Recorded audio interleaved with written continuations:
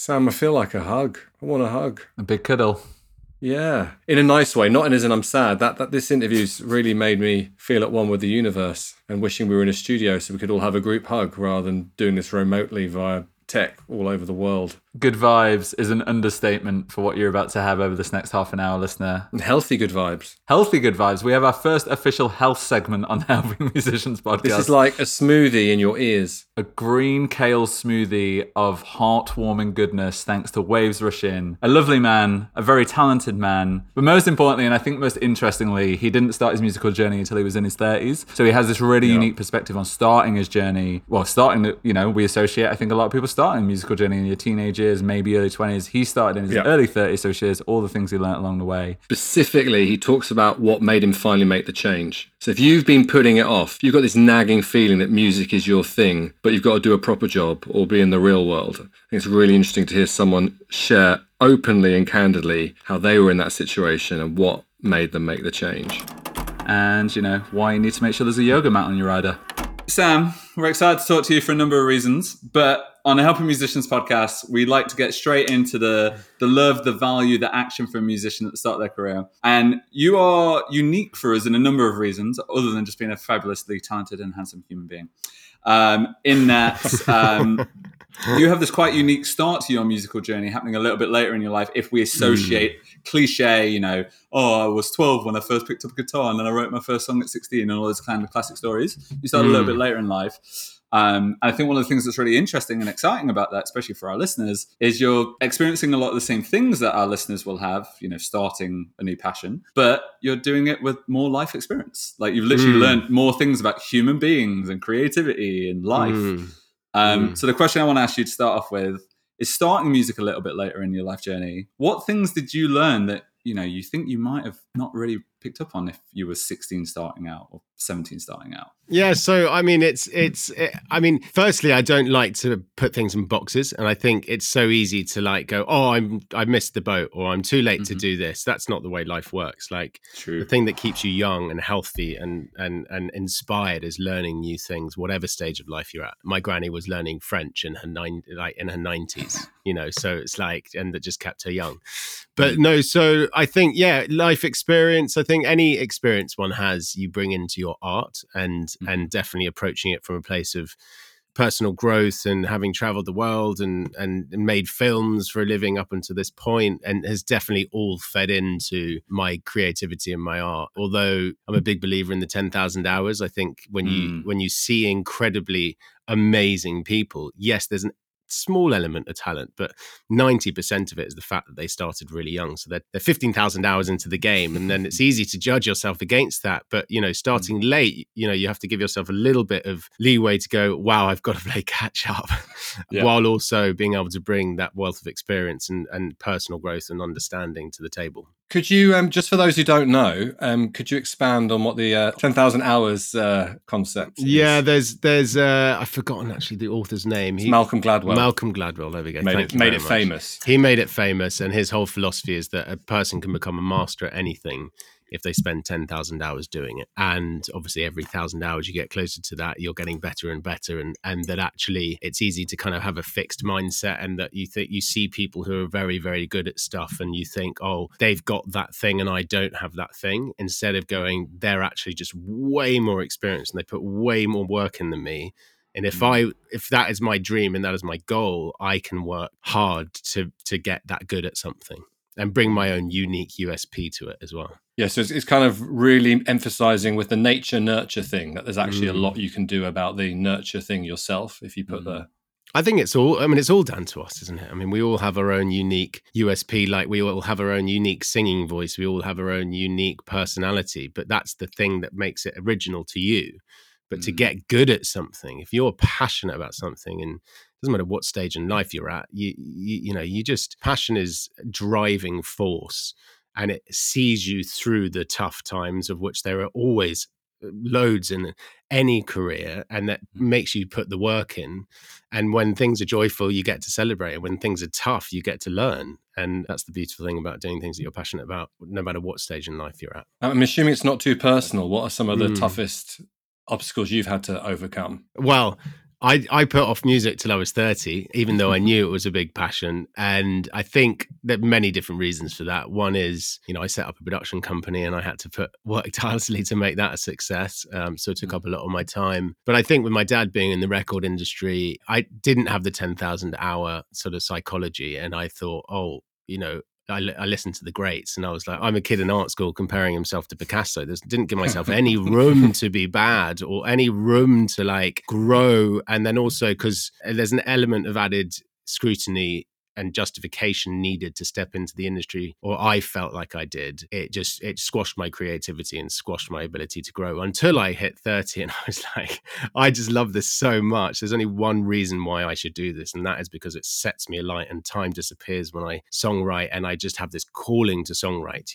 The performing and the releasing music has been a part and parcel of that, but the thing that drives me is how can I tell better stories? How can I make better songs? And how can I touch more people's lives with them? So did you have like a eureka moment at 5 a.m. on your 30th birthday? You were like, fuck it, it's time to be a musician? Or I like to say it was like that. There was a few pinnacle moments. One was I was sitting down watching a documentary with my sister-in-law and my wife, and it was about a creative, I can't remember the specific film, and I just burst into tears in the middle of it. And I was just so frustrated. I was just like all this frustrated energy. And I was just like, I can't, like, oh my God. And in that moment, I had like a decision. I was like, right, I'm never again going to allow myself to be frustrated with music. I'm going to channel this energy into honing the craft, into getting out in the studio, into picking up my guitar, into facing my fears. And actually, ever since that moment, I haven't ever felt frustrated with music, because frustration is such a powerful energy if you use it. And it can be, as your career goes on, you get little knocks or little moments or confidence knocks, or someone says something, whatever it is, use that as fuel to drive you forward, to hone the craft more and to get better at your passion. And so that was a big moment. What are the other ones? The thing that kind of made me kind of go and just decide to do music as well was I had a bit of a health scare, nothing too major, but I went to the hospital to get checked for something. And I on the way there, I was like, oh my God, what if this is something sinister? And I just thought two things. One was I was having a break from my girlfriend at the time, who's my now wife. And I was like, right, why the hell am I not spending time with the woman that I love? And the other one was, why the hell am I not doing music when every part of my being sets alight when I'm involved in doing it and writing? And so that was quite an intense day. Yeah, it was an intense day till a few hours later when I walked away with a big smile on my face and I was fine. But I think when you're kind of restricted by fear, which it takes a lot of courage to follow one's passions, especially within creative industries, and especially with sharing your voice and sharing your soul in whatever form that takes. I think sometimes it takes a reality slap to go, hold on a minute. It throws things in perspective. And so that was another big moment. You've said quite a few powerful one-liners just in those anecdotes, Sam. So thank you for sharing them. Some of them are quite reality personal. Slap feels very hashtagable. Reality slap. Right. Yeah. But I saw some of your videos and I love the way that you do the infographics and stuff. Oh yeah, our editor is going to have a lot of fun with that one. Don't worry. Yeah. Nice. It feels like in, all those anecdotes you just shared, at some point you became quite clear on your why, like why you're doing all of this. Like, are you able to both summarize what your why for doing this is, and then also how you became clearer on that? You've had these moments that kind of, had a moment of clarity, but how did you then break that down into not even necessarily specifically goals, but just like, this is why I'm doing on those tough days that, as you said, in any career, never mind a creative career, you're going to have the why you're doing it. How did you get there and what is yours? Well, I think you can think of 1,000 reasons why not to do something. And you only need one reason to do it. And that is that you love it and that you're passionate about it. And I think when you are passionate about something, all the work that you need to do to make that thing a success unfolds naturally, because there's so many times along the way that I nearly was like, do you know what? I just can't sing. I've just tried my bloody arse off and I'm not good enough. And I might find another lead singer to sing my songs. And because I was passionate about it, I actually stuck through and I kept doing the work. And I'm still not where I want to be, but I'm 10 times closer to where I want to be. And I think your why, that you love it, and then you just keep doing it. And then the financial, what is it that you're selling? You're selling music, you're selling, part of your personality, you're selling your worldview, you're selling these things to people. And there's a leap of faith in just trusting that if it means something to you, human beings are pretty similar. It's going to mean something to someone else. And if I think the art of songwriting comes in, can you tell your personal story or the story you want to tell in a way that's as relatable to as many people as possible? And that makes it more universal. Something you said there reminded me of a quote I saw on your Instagram as I was having a stalk. Doing my research just before, which was the Willie. This may not be familiar with Sam. I'm going to put you on the spot here. Sam, our guest, not Sam, our host. It was the Willie Nelson quote. It's talking about how music is one of the thing. Everyone's different, but everyone's the same, and music is one of the few things that brings everybody together. Definitely. I mean, he said it in a much more eloquent way than that. Well, he's Willie Nelson. He would, wouldn't he? But it's the universal language of the world. You could sing a song in any language in any part of the world, and you can make people feel something because it speaks in feeling, and that is, if you actually imagine the world right now without music, it just would not be as a connected, joyous place. And it also has the power for catharsis. And you think about how many sort of social trends have just exploded through connection around music. And actually, I can't think of that many songs that have perpetuated real negativity in the world. 99% of music out there has had a hugely positive impact on people's lives, and therefore it's a really powerful medium. And when you link music with film in an audiovisual sense, and it's done right, you can transport your viewer to have an out of body type of experience, and I think that's even more powerful. And you can put any sequence of video, and you change the song, and the whole energy will shift, and that's down to the music. Something you just said, Sam, that I really like is that you will find your people, like whatever you care about, whatever part of your soul you're bearing out there in your art, there's always going to be someone, some group of people, some hundreds, thousands, tens of thousands of people that will connect with it. I think one thing that's really, it's a buzzword, but I think it's the right word, authentic about you is, especially on your Instagram, just as one specific reference point, you feel like you get to know you, as in you feel like the multiple different parts of your personality and the things that you're interested in, you get to learn about you in a way that, previous guests we were just talking to, of like it's just a marketing platform. It's like, buy my single, playing this show, boom, boom, boom, boom, boom. And it's like, fair enough. If you're Beyonce, you could probably get away with that. But, in terms of like really building that connection, you need to be more human. How have you found that as a human being in this weird world of social media, in this weird world of connectedness, being authentically you? One of the things I love is like you're doing book recommendations. I love that. That's great. That's showing something. You've found value in something. You're sharing that with your audience. That's magical. We love that kind of stuff. Do you still have doubts when you go to post something on social? Do you still film something 7 times like all of us do? Like, how are you finding that? If I fluff my words, yeah, because I'm not, which happens quite a lot. But no, I think the key with social is authenticity is everything. And also, like, don't share anything unless it makes you feel good to share. Try not to get sucked into the rabbit hole of feeling like you need to service a machine. If you're servicing a machine, you're not servicing yourself. And if you're not serving yourself, you're not going to serve the people that are following what you do. Be as authentic as you possibly can, so you never feel like you have to put anything on when you're posting. Sharing yourself, sharing your worldview as an individual, as you would with your friends. And therefore, yes, there sometimes takes a bit of legwork and effort to film the content, or the day that you don't really want to make a video.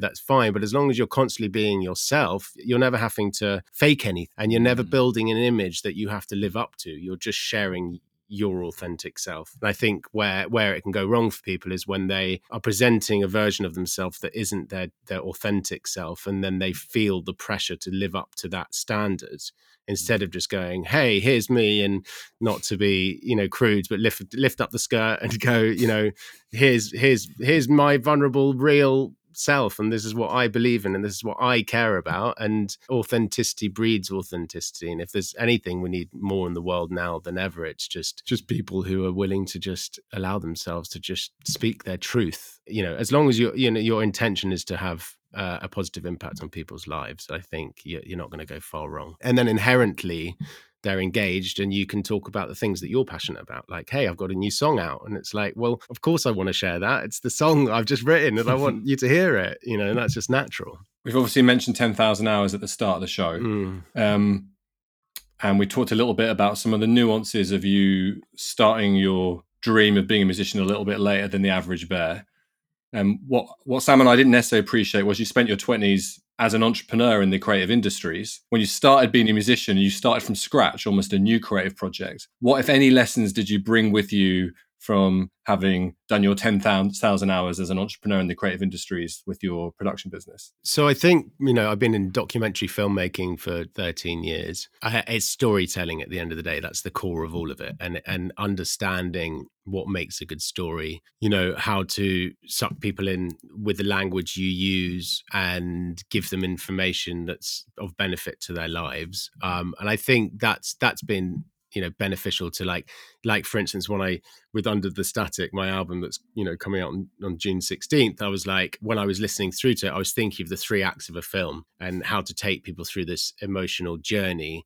So, there's the start, and then there's the peak, and then there's the kind of moment of realization, and then there's this resolve at the end. And it just felt a bit like the energy of a movie. So that's been beneficial. But I think as an entrepreneur coming into it, I always think, there's a lot of people who are through and through songwriters or through and through singers, and they don't have that business experience. And as an unsigned artist, being in this industry, God, my learning curve has been so steep, even though I'm entrepreneurial and I've got experience and I've had to cling on and learn as I go. But I think having an awareness of branding and having an awareness of building a company and having an awareness of all these things has really helped, because to make a music career successful, it's not just having great songs. It's not just being a great singer. It's not just being a good front man. It's building a brand. It's telling a story. It's engaging people in what you're doing.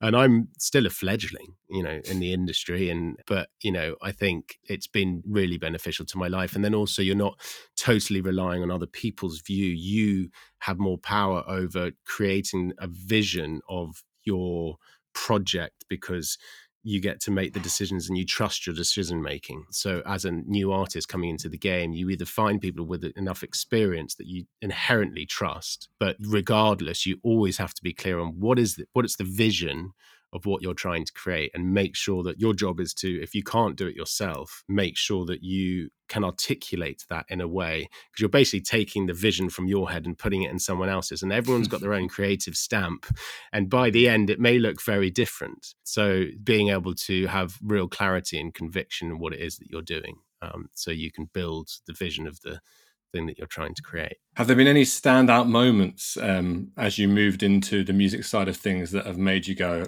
what the fuck is going on here? Like when you first try to get your head around publishing royalties and performance royalties, or... I'm still trying to get my head around all that, to be honest. Thank God there's systems out there that help manage some of this stuff for artists now. But I think, 5-10 years ago, how the hell did artists, young artists manage? I think what's kind of shocked me a bit is I didn't realize how difficult it is for unsigned artists. Spotify editorial playlists is where you actually have a chance of getting good stream numbers, and 95% of those slots are paid for by record companies. So as an unsigned artist, you have this tiny little slither of opportunity to get through the door and actually get decent exposure, and it's tough. It is tough, but you have to know why you do what you do. Like if I, for whatever reason, my career went kaput and Waves Rush In disappeared and I wasn't ever going to release another song, I would still write songs. I would still do it, because that is what sets me alight. And there's the business side, there's the getting the success side, but it's like, why do you do what you do? And if it's not setting you on fire and it's not making you inspired about life, maybe it's not the right thing. But if it does get you inspired, because then you just keep creating. Anyone can write a song in their living room. They could maybe never even leave their living room and have people from the other side of the world hear their music. How cool is that? There's lots of lessons around, wow, this is quite a tough industry to break into, and also how wonderfully democratized it is at the same time. Both in terms of fans and in terms of team, you've kind of touched on finding your tribe, finding the right people that connect with you in different kind of ways. On either side of it, whether it is fans, whether it is team, is there any way that helps you find your tribe, find the right people? Yeah, I think I got some advice from a friend of mine who's a successful artist called Michael Franti. I don't know if you've heard of him. He's like he's a really great guy, and he is he's not massively played on the radio, but when he does a concert, it sells out in about half a second because he's the most amazing live performer. He said, never try and appeal to everyone. Never try and be a superstar. Don't do any of that. Just find your crew of people who love what you do, and they will grow what you do to other people because they'll just be passionate. And that was, I found, really good advice early on. And I think my way of doing that, I think, is the power of social media. There aren't any other real forms apart from going to gigs and actually walking around and speaking to people that you can have a chance to speak your truth and share your voice. And it's a shop window, but it's more than that. It's actually a chance to connect with other human beings that you've never met before on a personal level. I think it's fundamentally important, and you look at someone like Lewis Capaldi, who's absolutely smashed it. He seems like he has an absolute blast doing it, and it's the key is to make sure that it doesn't become a headache for you and that what you're sharing is authentic to you, I think. So I look at Ed Sheeran and I go, okay, this guy is about to do pretty much a gig every weekend for the next 3 years. How is that sustainable? But I think that's sustainable because he is exactly the same person when he's at home with his family. He's exactly the same person when he's on stage performing to thousands of people. He's exactly the same person in interviews. He's never having to put on a fake version of himself. And therefore, he's just being himself. And that's sustainable. I think the number one thing is to just be totally true and authentic to who you are as a person and an artist. Love that. I went off on a bit of a tangent. Sorry. I love it. I was just listening. I was doing that strange thing in 2023 of actually listening. And it's a constant theme with our guests and with our listeners, the approach to social media. And I think you've just articulated what we call the make social media your friend approach. A lot of people see it as a must-to rather than a unique opportunity that didn't necessarily exist before. And how you frame that seems to have quite a big approach on how much it feels like work or how much it feels like a unique opportunity to get your music out there that didn't exist before. One of our one-liners is there's never been more opportunity, but there's also never been more competition. Yeah. I personally don't look at it as competition. That's my worldview. I don't ever feel like I'm competing. I thought you might say that. You've got a very happy one love energy. Yeah, no, but I really don't. What's the point? Like you're disempowering yourself in a way, like because the only thing we have control over is our own thoughts, feelings, and actions. So make your thoughts great, make your feelings good, make your actions positive, and focus on your art and focus on your creativity. If you're focusing on what other people are doing, that's 10% of your energy spent on somebody else that's completely out of your control. Just double down on what you're doing and just have faith that if it resonates with you and you're resonating on a good vibration, not to get too hippie, it will land. What do you do, Sam, on the days when you're losing the faith? How do you get the faith back? And it happens. It does. I mean, firstly, that's just life. You look at a month. There's always going to be days that you're just like, oh fucking hell, feel knackered or whatever, or you feel vulnerable, or something happens in your day-to-day life and you feel a bit knocked. That's just life. But I think I've got enough experience, I think, coming into it as a 37-year-old father of two. I came into the game, a few years ago, but you just bide your time. You just go, okay, cool. I'm not feeling inspired today. It's just take the pressure off. Sometimes there's things you have to do that you just do. But I think part of the liberation comes in, except if you're being authentic to how you're feeling in that moment. Some days you feel like a rock star. And some days you feel like cuddling up in bed and watching a box set. That's just life. and just being okay with that. It's chilled. I think trying to take the pressure off being anything that you're not and just trusting that authenticity, being authentic to how you are in that moment is enough. What do you do that is within your control? Whether this is social media feeds, whether this is books you read, whether this is your creative space. What actionable things have you done or are you doing to help stay inspired, to stay positive, stay happy? I do loads of things. We are a living, breathing organism. What we put into our bodies through our eyes, ears, nose, mouth, whatever, has an impact. And I, as a creative, I'm sensitive, and it's a beautiful gift if you deal with it, in the right way. And there's a lot of artists out there who don't look after themselves. My whole philosophy of life is think positively, feel honestly, and live healthily. So making decisions so your system is good, being aware of what you digest. Are you reading news on a daily basis? That's not going to do very much for your sense of positivity. There's a book called The 5-Minute Journal, which is a great sort of way to have an affirmation, a positive quote, set intentions for the day, reflect in the evening. I'm on my 8th book. I've done that for the last 4 years. I read inspiring books, but if I had to put it down simply, it's live healthily, look after yourself, be aware of what you're digesting into your body through, your eyes and any stimulus. Exercise is fundamentally important to anyone's well-being. I do yoga, meditate as and when I need, but I just look after myself. I'm gentle with myself, and having a positive mental attitude is like emotional gym work.